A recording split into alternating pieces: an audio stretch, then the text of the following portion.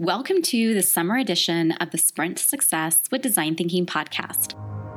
How do you navigate change? It's a question we think about often, and one that today's world expects us to be comfortable with. The challenge, however, is where do you begin, and how do you develop the mindset and skill set to be successful?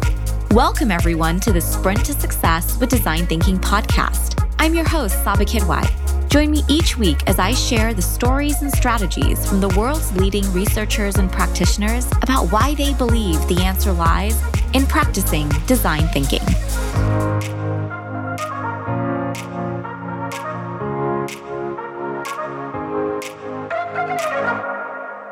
In the book, Brant says when we don't take the time to pause and reflect on our values, we're essentially winging it.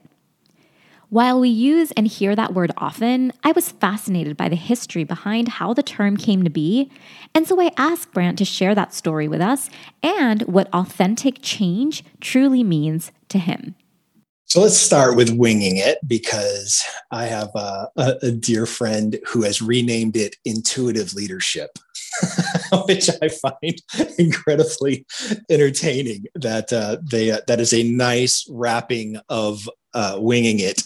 But the idea for me is, so the history of winging it I found incredibly fascinating, right? So winging it comes from the theater. And at the turn of the century, there was all these playhouses being built, and there were more playhouses and roles than there were actors. And so actors were having to fill in for other people when they were sick or injured or whatever that might be. And so they didn't have time to learn the lines. So they would literally walk off stage with a script into the wings of the theater and memorize what they needed to say and walk right back on stage and say their lines. And that became known as winging it. And it was designed as an emergency way of having to perform. And here we are over 100 years later, and we've adopted it as a way of life. We're actually using it as a strategy. And it's crazy to me that that's where it's at. I don't believe that you can do anything on purpose without discovering what these non-negotiable values are. The best you can hope for is that you get lucky and you happen to cross one of them in your plans, as opposed to literally using them to develop the strategy that you want to move forward with. I think it's funny. I looked at this, and this is the conversation I was really excited to have about what does authentic change look like, especially with the education system being where it is, where the new rules sort of being placed with a new administration. And we so desperately want to focus things on an outcome. And I say this in the book, and I mean it with my whole heart. Unless your name is Gandalf or Glinda, you don't have that kind of power. You cannot control outcomes. The best you can hope for is to control the deliberate intention that goes into making those decisions.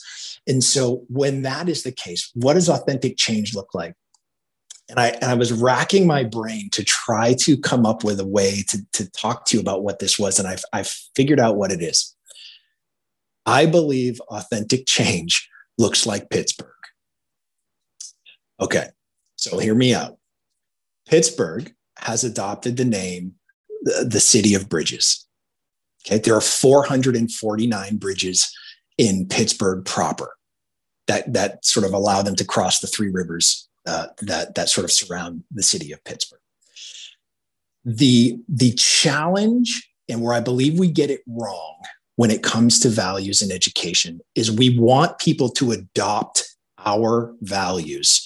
We want them to say, here's what we care about. We want you to adopt this and believe, and that's what you care about. That is not how it works. That is not how values work. We need, instead of trying to get people to adopt, we need to connect our values. We need to build bridges from what matters most to us to what matters most to them.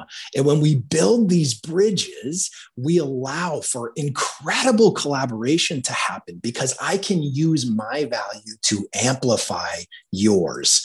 I can give you unique contribution that is directly from the things that matter most to me, instead of some group think, yeah, that sounds good, in a meeting where we don't get innovation, we don't get best practice, we don't get those things because we're not seeing unique contribution.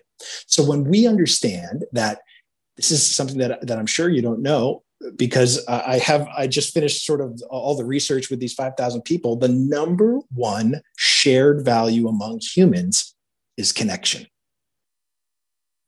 Connection, authenticity, and integrity are 1, 2, and 3. But connection is the far more than 50% greater than the next closest value is connection. And so when we think about that, when we think about how are we going to approach education in an innovative way that basically comes with new ideas that are going to be impactful in a way that can change what's possible from what we have already, it comes through connecting values with these bridges so that we can both contribute to what the answers are instead of a one way, you need to adopt what I believe is most important. It's your turn to join the conversation by sharing what you enjoyed or what questions you still have. In a world where time and attention are so valuable, thank you for choosing to listen and for being a part of our Sprint to Success with Design Thinking community.